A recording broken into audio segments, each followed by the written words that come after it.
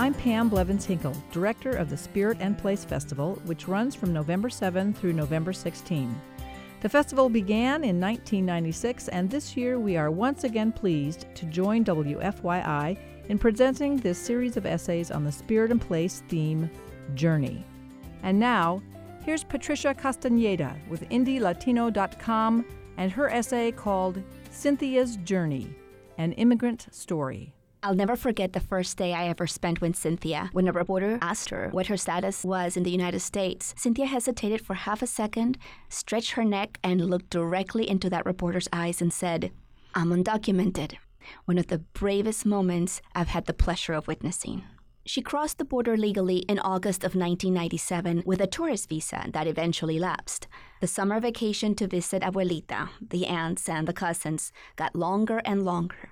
Abuelito had been a bracero who benefited by the Simpson-Mazzoli Act of 1986, which Ronald Reagan signed into law, and became a citizen. This allowed him to sponsor his children one by one to become U.S. citizens. Cynthia's mother was the last of his children to join the family in the United States, so she was the last one to get in line to start the process of becoming a legal resident in 1997. Abuelito died in 2012, worried about the fact that his daughter was still waiting in line, a process that had taken 15 years and her turn still had not come. Cynthia and her mother found themselves in limbo.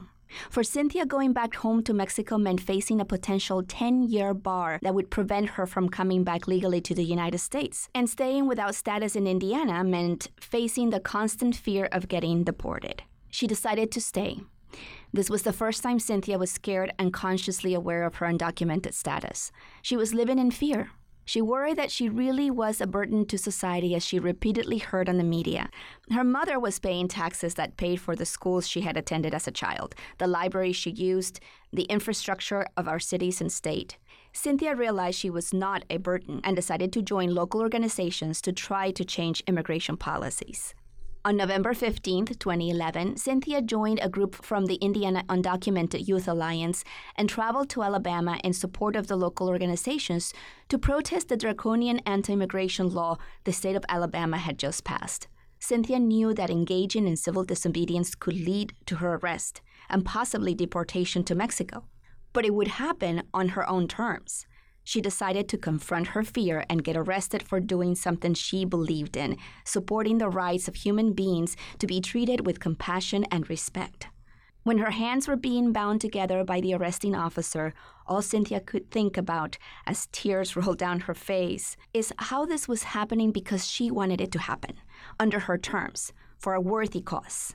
The next 3 days she spent in jail, she felt the most liberated and empowered she had ever felt. Her journey from living in the shadows, in fear, to this moment of liberation behind bars was over. Cynthia now has been able to secure temporary protection from deportation through President Obama's Deferred Action Program, which gives her the ability to secure a job at the law offices of Kevin Munoz and apply for the first time in her life for a driver's license. That's Patricia Castañeda with IndieLatino.com with her essay called Cynthia's Journey, an Immigrant Story. You can read this essay on the Spirit and Place blog and hear more stories about Journey during Morning Edition through November 7.